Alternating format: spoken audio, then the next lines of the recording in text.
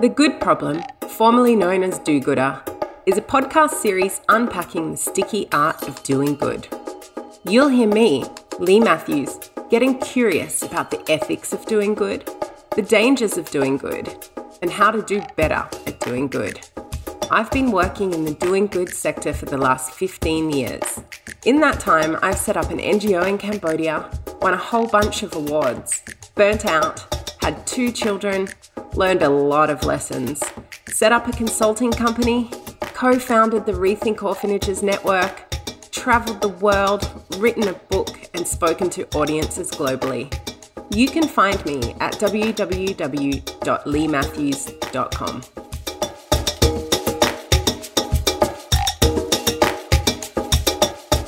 Art is something we consume or participate in every day.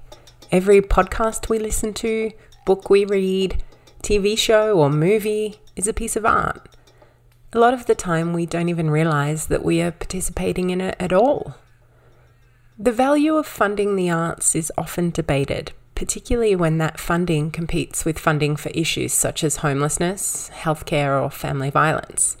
In Australia, arts funding is diminishing at the federal level and in some states too. I invited Jade Lillie, who is Head of Sector Development at the Australia Council for the Arts, to chat with us today about the role art plays in our everyday lives, how it can be used as an effective tool to address social issues, and also the complexities surrounding the funding and delivery of arts projects in Australia and overseas, particularly in an international development context. Jade is known for her work as a leader, executive, facilitator and specialist in community engagement. She's been recognised for her thought leadership in receiving the Sidney Myer Creative Fellowship in 2018, following her role as Director and CEO at Footscray Community Arts Centre. While Jade has held a number of leadership roles across the sector, she's primarily known and respected for her skills and expertise in strategy, governance, and her commitment to collaboration, cultural leadership, and advocacy in championing diversity and access. She has lived and worked in regional, remote, and metropolitan contexts across Australia and Southeast Asia. Jade is also curator and editor of the book, The Relationship is the Project. Welcome to the Good Problem podcast, Jade. Thanks, Lee. It's good to be here. It's great to have you. Jade, I'm going to jump right in and ask you something I ask all my guests. What does the idea of doing good mean to you personally? I think for me, it's about using whatever sphere of influence you have to make the most of that for other people, whether you have shared lived experiences with those communities or you don't. Opening doors wherever possible, making sure that you're leveraging and utilising your networks and capabilities as best you can to support a better world. How do you think that you express that in your daily life? I think generally I try to come to things with kindness and compassion on a personal level, not only, for people around me, but for myself. We can all be quite hard on ourselves, and I'm trying to learn that as much as everybody else, I guess. And in my work, it mostly manifests in making sure that I'm always asking who's not at the table and who needs to be here, and how do I find them? And perhaps that means doing something I've not done before or supporting the team to do that, but really reaching much further than my usual kind of immediate circles, and always finding new people and new ways to engage in conversations and share experiences. Has that been something that you've always felt in terms of how you should do good in life, or is it something that's kind of evolved over time for you? I think I've always probably wanted to and been drawn to working with communities and with others being just people who aren't me or my immediate circle, whatever that means. I've always been curious about other people and wanting to make sure that whatever I can do and however I can do it, I'm supporting people to come together and connect and have a better experience, a sense of belonging, I guess.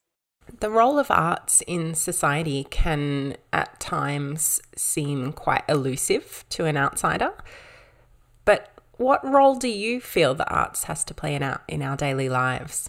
I think sometimes the arts is like nature. It's all around us. It's everywhere we go, whether you're in the city and it's that bird over there in that tree, or if you're in the forest, it's actually everywhere around us. But sometimes we don't notice, or we haven't seen it. We might not have experienced it, so we're not turning towards it in the same way. At the Australia Council, we've just released a piece of research that says 84% of Australians are participating in arts and culture. And so that tells us that whether you're reading a book or listening to a podcast or listening to music in the car whilst you're driving to pick your kids up from somewhere, it's all around us all the time.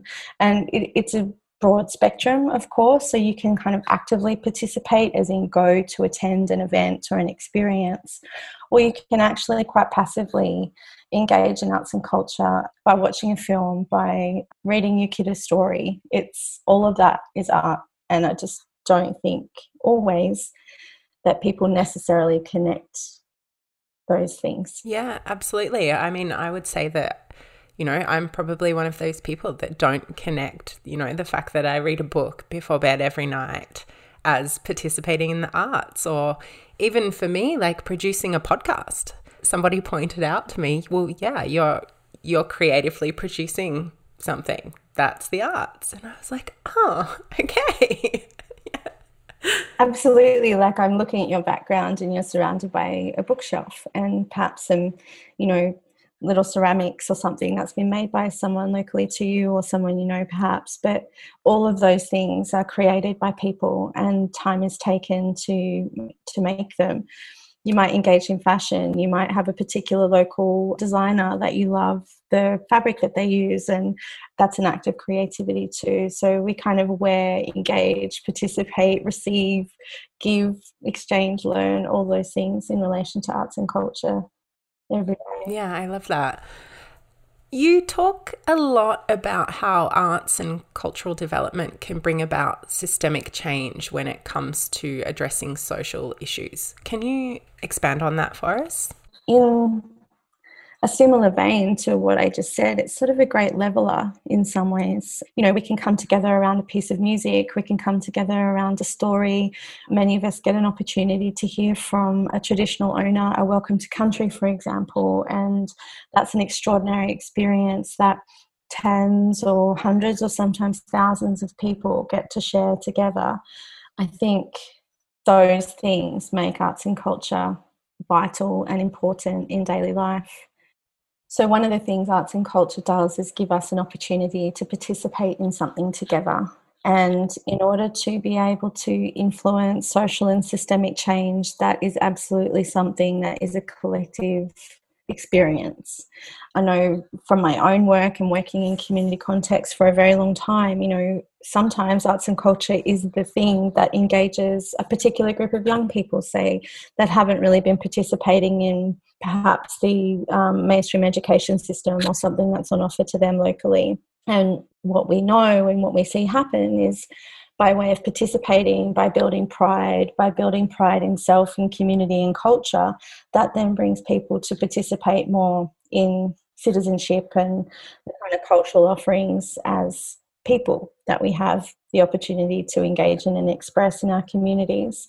So it's a great influencer and an opportunity for people to engage, and we can also make something amazing, make something beautiful, make something powerful.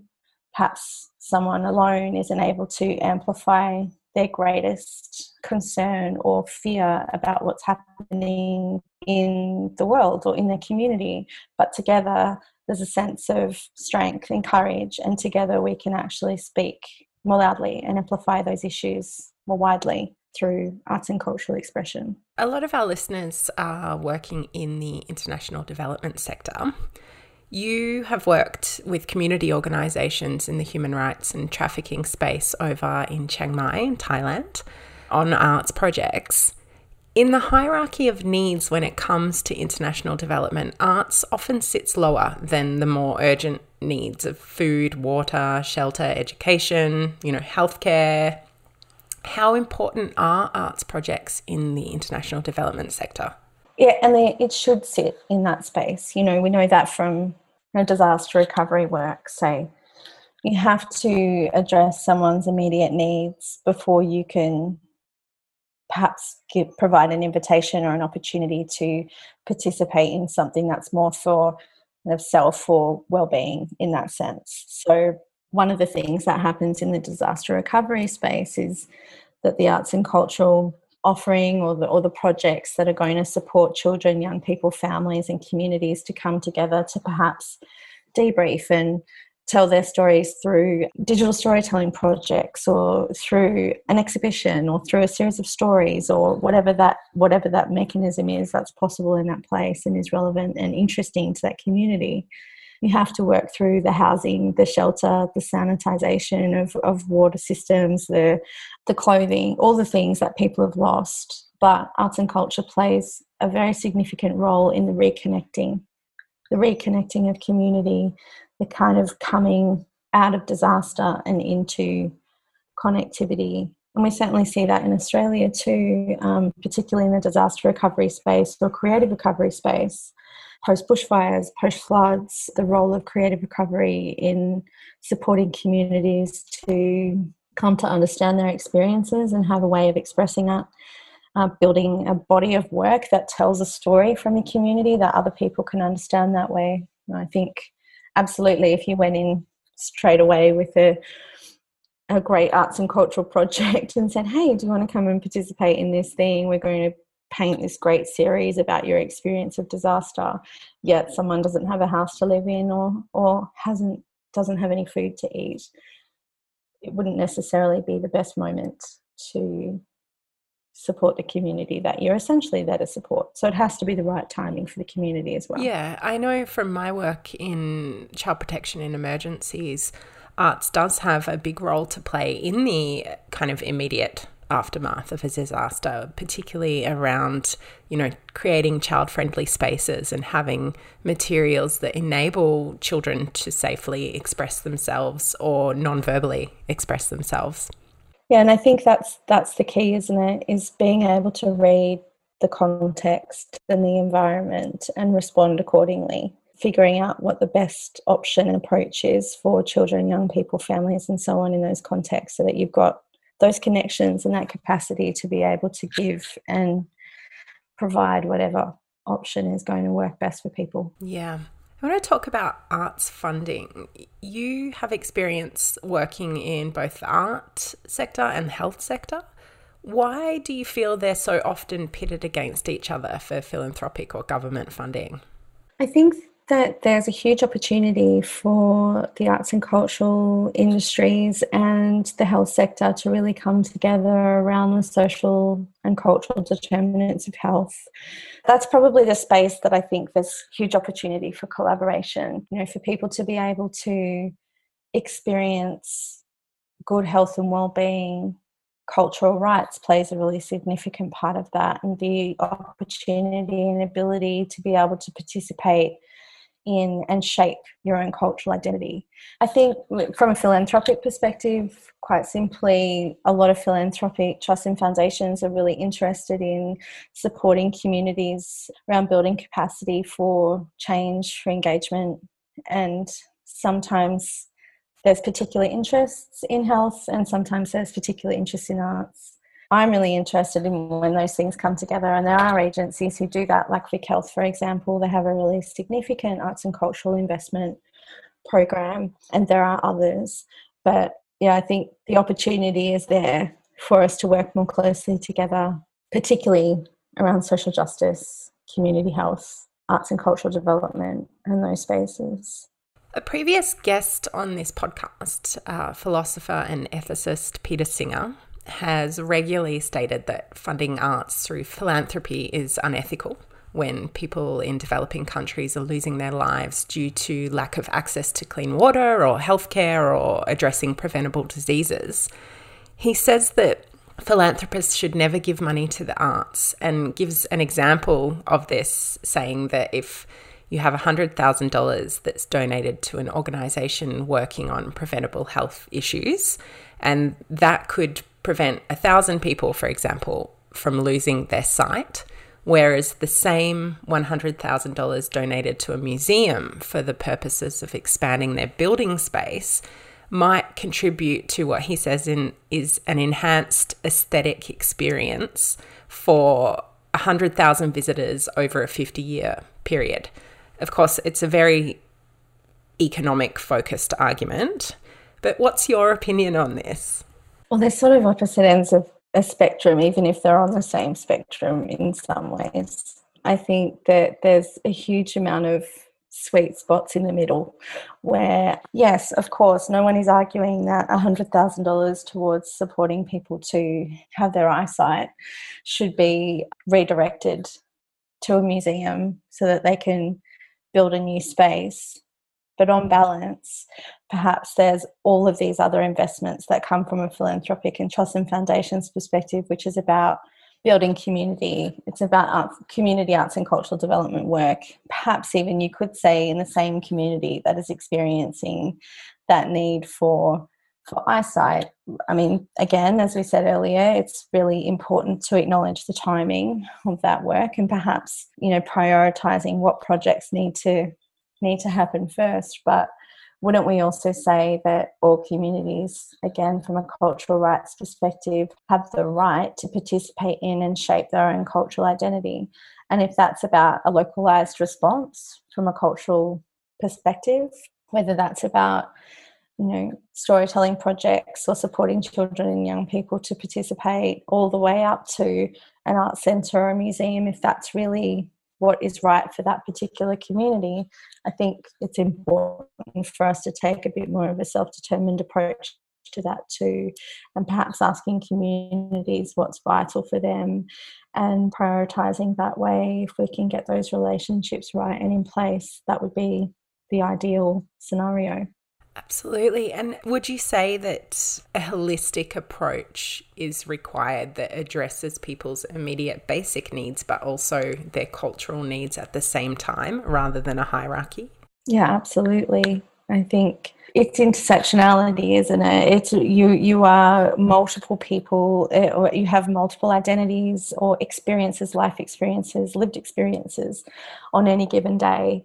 And asking people to decide between eyesight and the opportunity to participate in arts and culture, we also know that things don't quite work that way.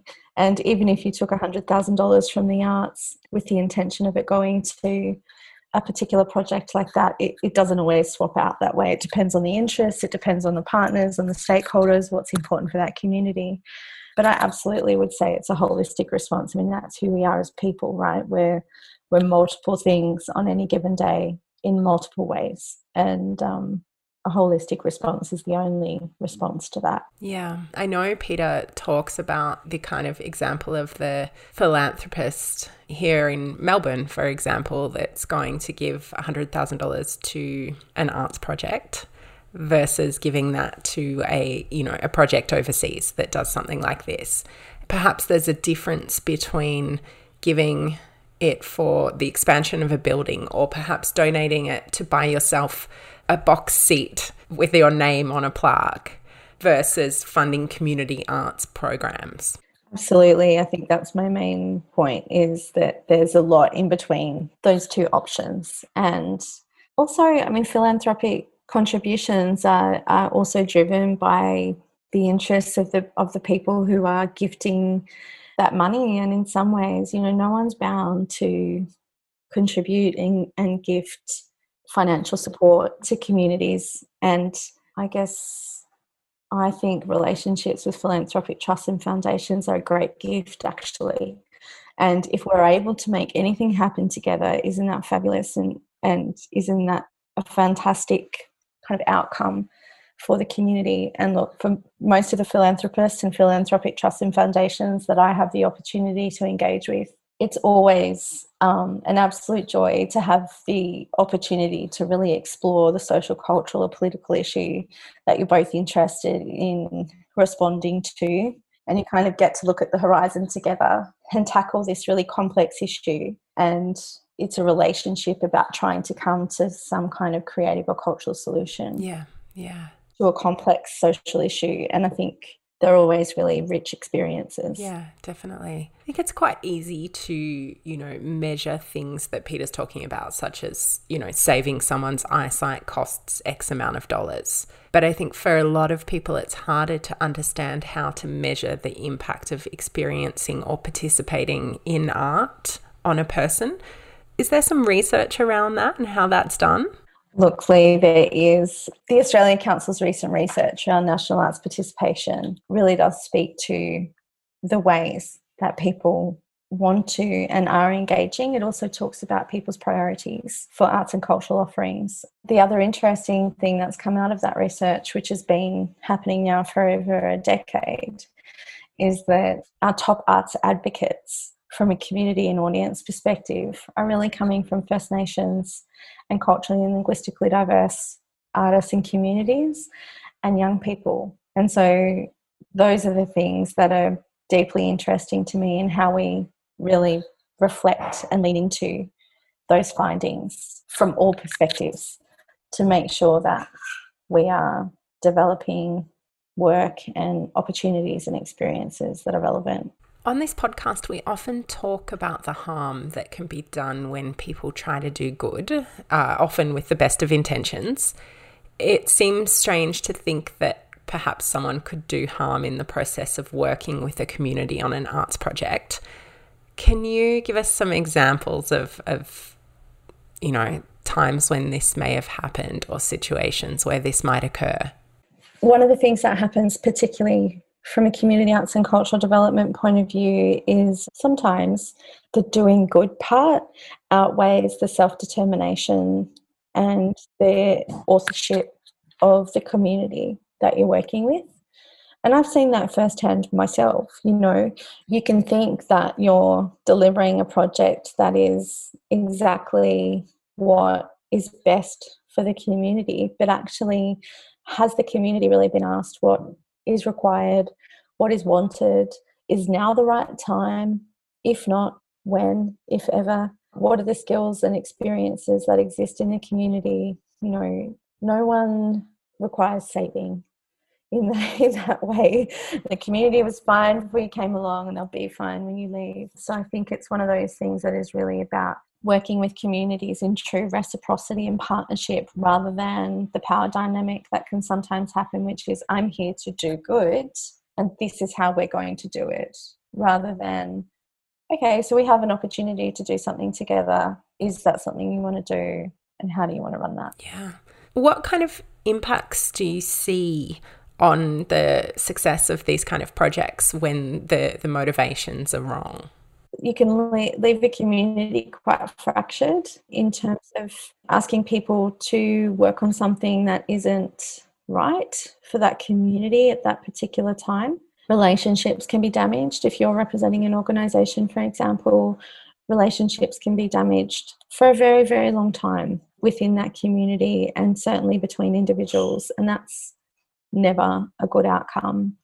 I think I've also absolutely seen where communities are participating in a project for whatever reason but aren't feeling particularly proud of the outcome. And that is always something that's really important, is to make sure that whatever the outcome is, everyone who's involved has ownership over that, feels confident and proud about where that particular project has come to.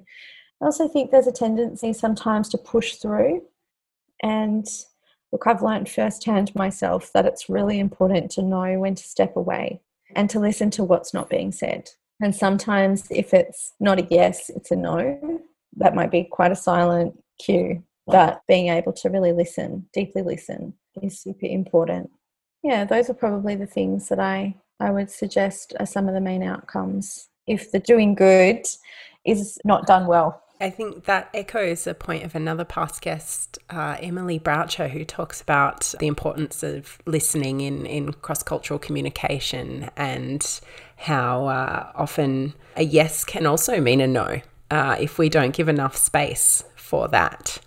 Are there ethical frameworks or guidelines that are put in place in general when it comes to thinking about whether it's the right thing to do to implement a project in a community? There should be. One of the reasons I worked on the book project, The Relationship is the Project, was because over many years, people would come to me weekly with questions.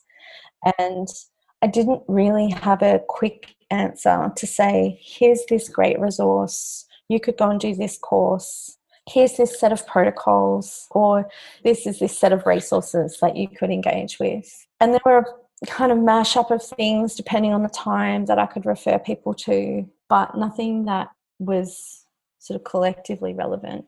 And for the most part, it was academic-based text.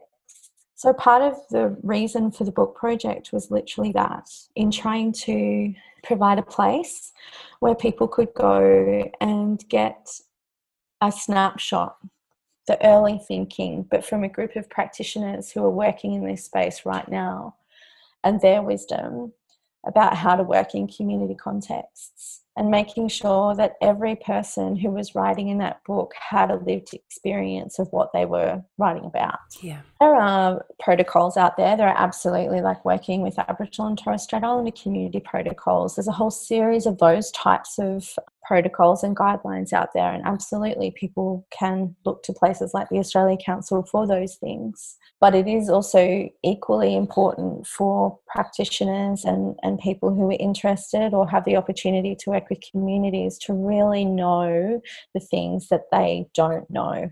And I guess that's what the book is about. If you're not sure, or if you don't even know what you don't know, pick up a resource like that, not just that one, but something like that, that gives you a snapshot and tells you, oh, these are the things I need to know more about before I kind of head on into working with people's lives, essentially. Yeah, yeah.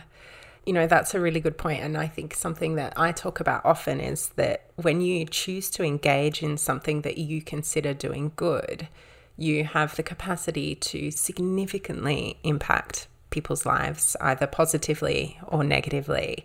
And with that power, essentially, comes accountability and responsibility. And too often there's not enough of that. There's not enough accountability for when things go wrong.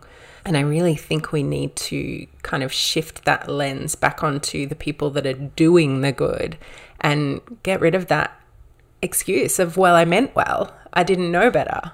You should know better before you do it. You know? Yeah, there's not really an excuse for that anymore. There's enough people, there's podcasts like this one, there's documentaries, there's a whole bunch of ways that you can understand and access information in quite a democratized way. Yeah, ignorance is not really cutting it. Yeah, absolutely. Let's talk COVID. Given the research that you've been referring to, what role do you think the arts and culture has to play as we emerge from COVID?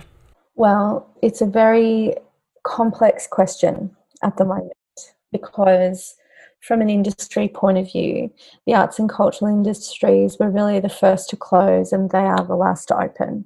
And we're talking about an industry that is arguably the toughest, if not very close to one of the toughest hit sectors. So on that, absolutely, people have increased their digital and online engagement with arts and culture, whether it's, you know, films, live theatre experiences, streams, musicals, Melbourne International Film Festival. There's been a whole range of offerings that have been made digital. So it has been playing a role in terms of providing content and providing stories about the outside, if you through this strange, wild experience. We're in a situation now where the states and territories are all having different experiences about what opening back up means. And I think absolutely the arts and culture plays a role in supporting Australians to reconnect socially and culturally.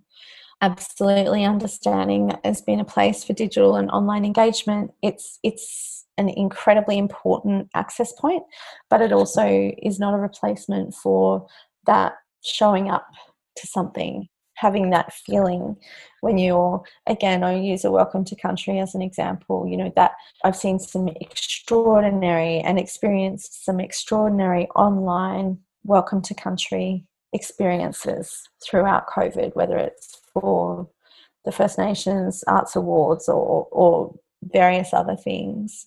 But I still look forward to that moment when I can stand with other people and smell that smoke. It's very different as it is to smell it and feel it.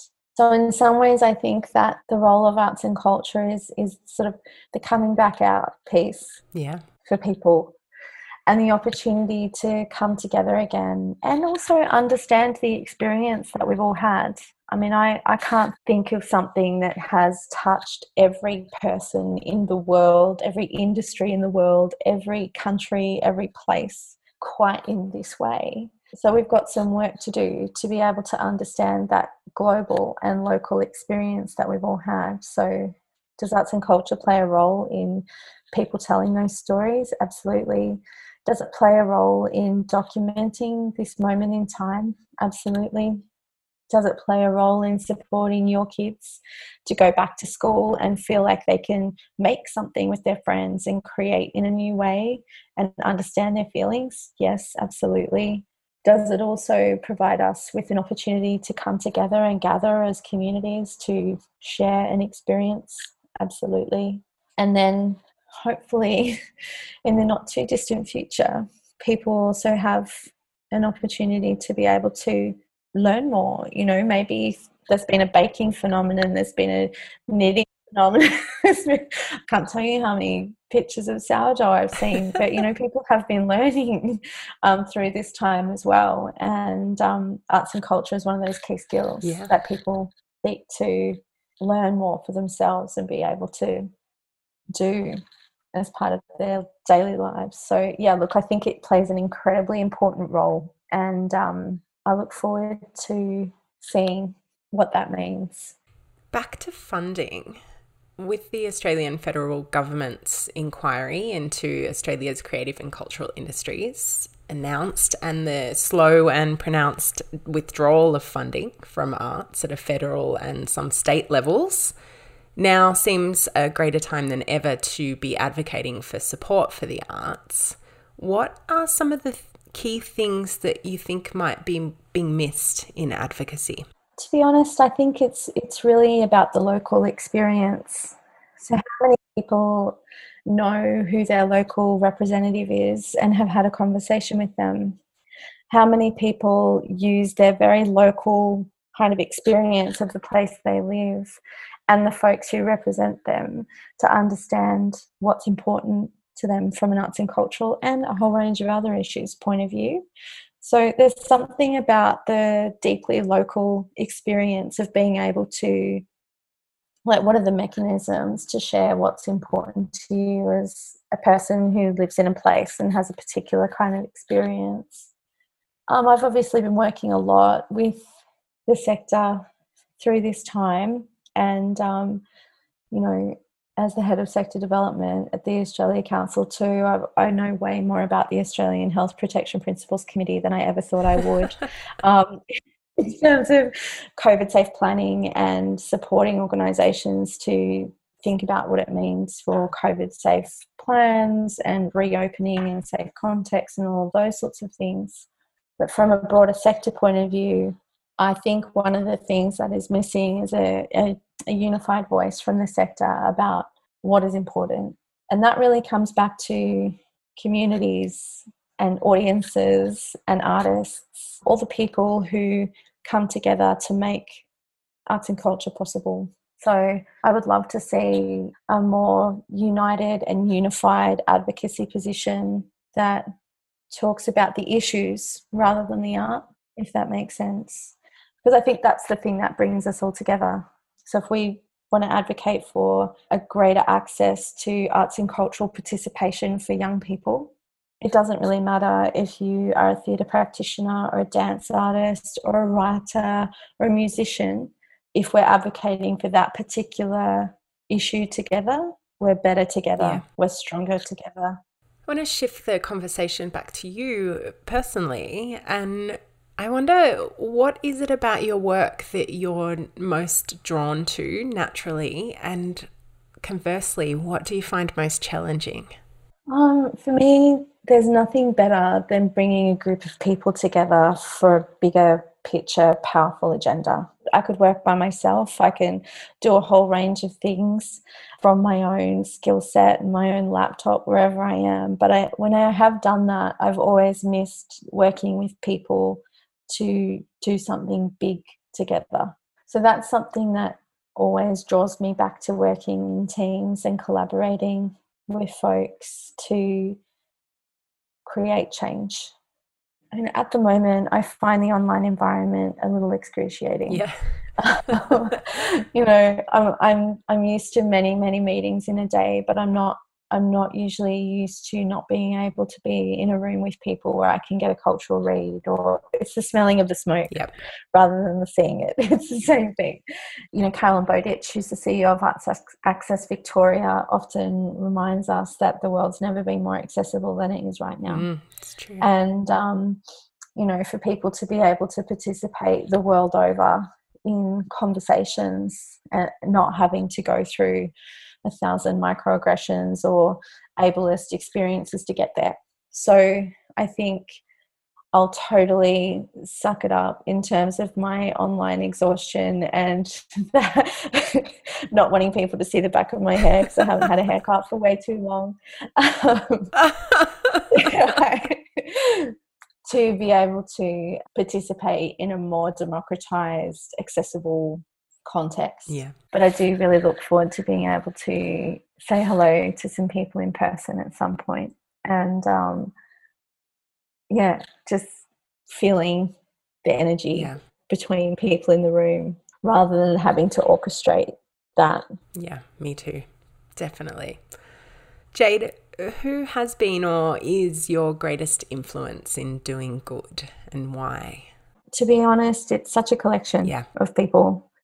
From my friend Karina, who runs a Aboriginal-led campaigning organisation called Original Power, and just quietly works in community context to fight climate change and fight for climate justice, to Genevieve Greaves, who worked with through Footscray Community Arts Centre and who kind of developed the first Working in First Nations cultural context training and really supporting people to understand the impacts of whiteness on daily lives for First Nations people, to every person in community that I've worked with in regional, remote First Nations communities, to my friends and artists and arts workers in communities in Thailand. I don't think I have a hierarchy of kind of the most inspirational person in a way. I'm inspired by so many people and their contributions that they make to the world. Everyday folks. What do you think the greatest social challenge of our time is? And it's something that future generations would look back on and wonder what on earth we were thinking. It's right now. I think future generations will look back at this time, and if we don't make it different coming out of this, they will be completely shocked and dismayed as to why we didn't take that opportunity. There's lots of good things actually that have come out of this strange, wild pandemic experience. My friends and I call them pandemic positives. There's lots of things that we need to try and hold on to. Caroline's point about the wellbeing more accessible, for example. But there's also a whole range of things that weren't working. The cultural inequities, inaccessibility, the lack of climate responsibility, a whole range of things that we've got an opportunity right now to come out of this and create a different kind of future. And if we don't, I'm just not sure we quite deserve the world we've been given. And I certainly think generations down the track will wonder what on earth we were thinking. We had this kind of crazy pause and then we just went back to business as usual, circuit break and make it different. Yeah, I think it's hard for people to kind of wrap their head around the idea that things won't go back to normal, and neither should they. If you could tell the world something right now and know that every single person would hear it, what would it be? let's make this future completely new and different and work for so many more people than it has been previously. Yeah. It's a whole nother episode, isn't it? Dismantling the capitalist system. Yeah, it is a whole other episode. Probably a season. Yeah, probably. Tell me about a person who you think is doing a lot of good in the world right now and why. I probably mentioned her earlier, Karina Nolan, Director of Original Power. We don't really have an organisation like Karina's elsewhere. The deep connection to community, the focus on climate justice, and really self-determined, community-led responses to very local climate-related issues. Not only do I think she's doing good, I think she's just, making change every day. Yeah, often I think about her and how we can all support that work better. Where is your favourite place on earth? Look, it's probably Brunswick Heads. I miss it so much at the moment. I have a bunch of friends up there, and I'm from Queensland originally, so I deeply miss the east coast of Australia, living in Victoria. I'm very grateful for the different kind of beauty that exists here, but I always crave I'm always pulled back to that part of the world. It's peaceful and that country is very powerful, and there's something about the expansiveness of looking out from the east coast of Australia and everything that's between there and the next place. What books are you reading right now?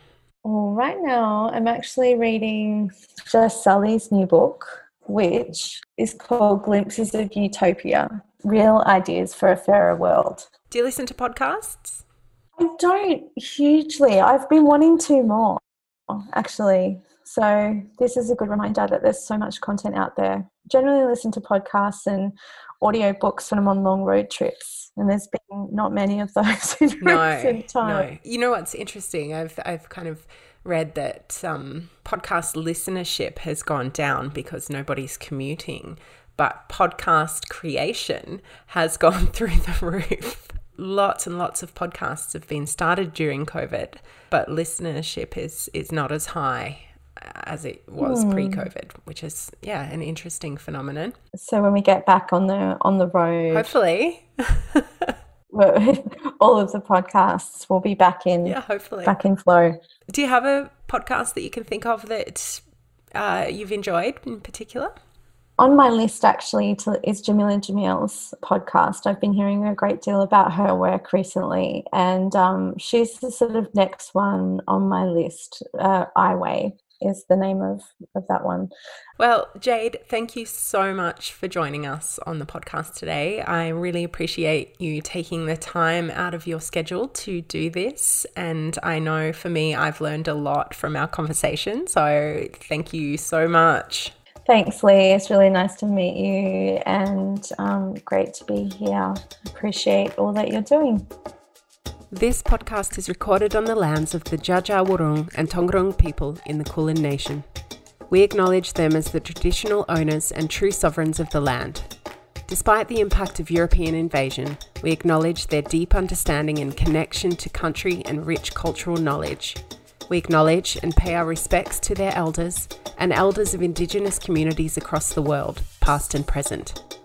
Podcast episodes are made possible through the hard work of my amazing team, including audiovisual production by Brianna at Bambi Media and creative production by Olivia Allen. Do you want to learn more about doing better at doing good? I work with leaders from the business, non-profit and philanthropic sectors to achieve aligned, ethical and sustainable impact.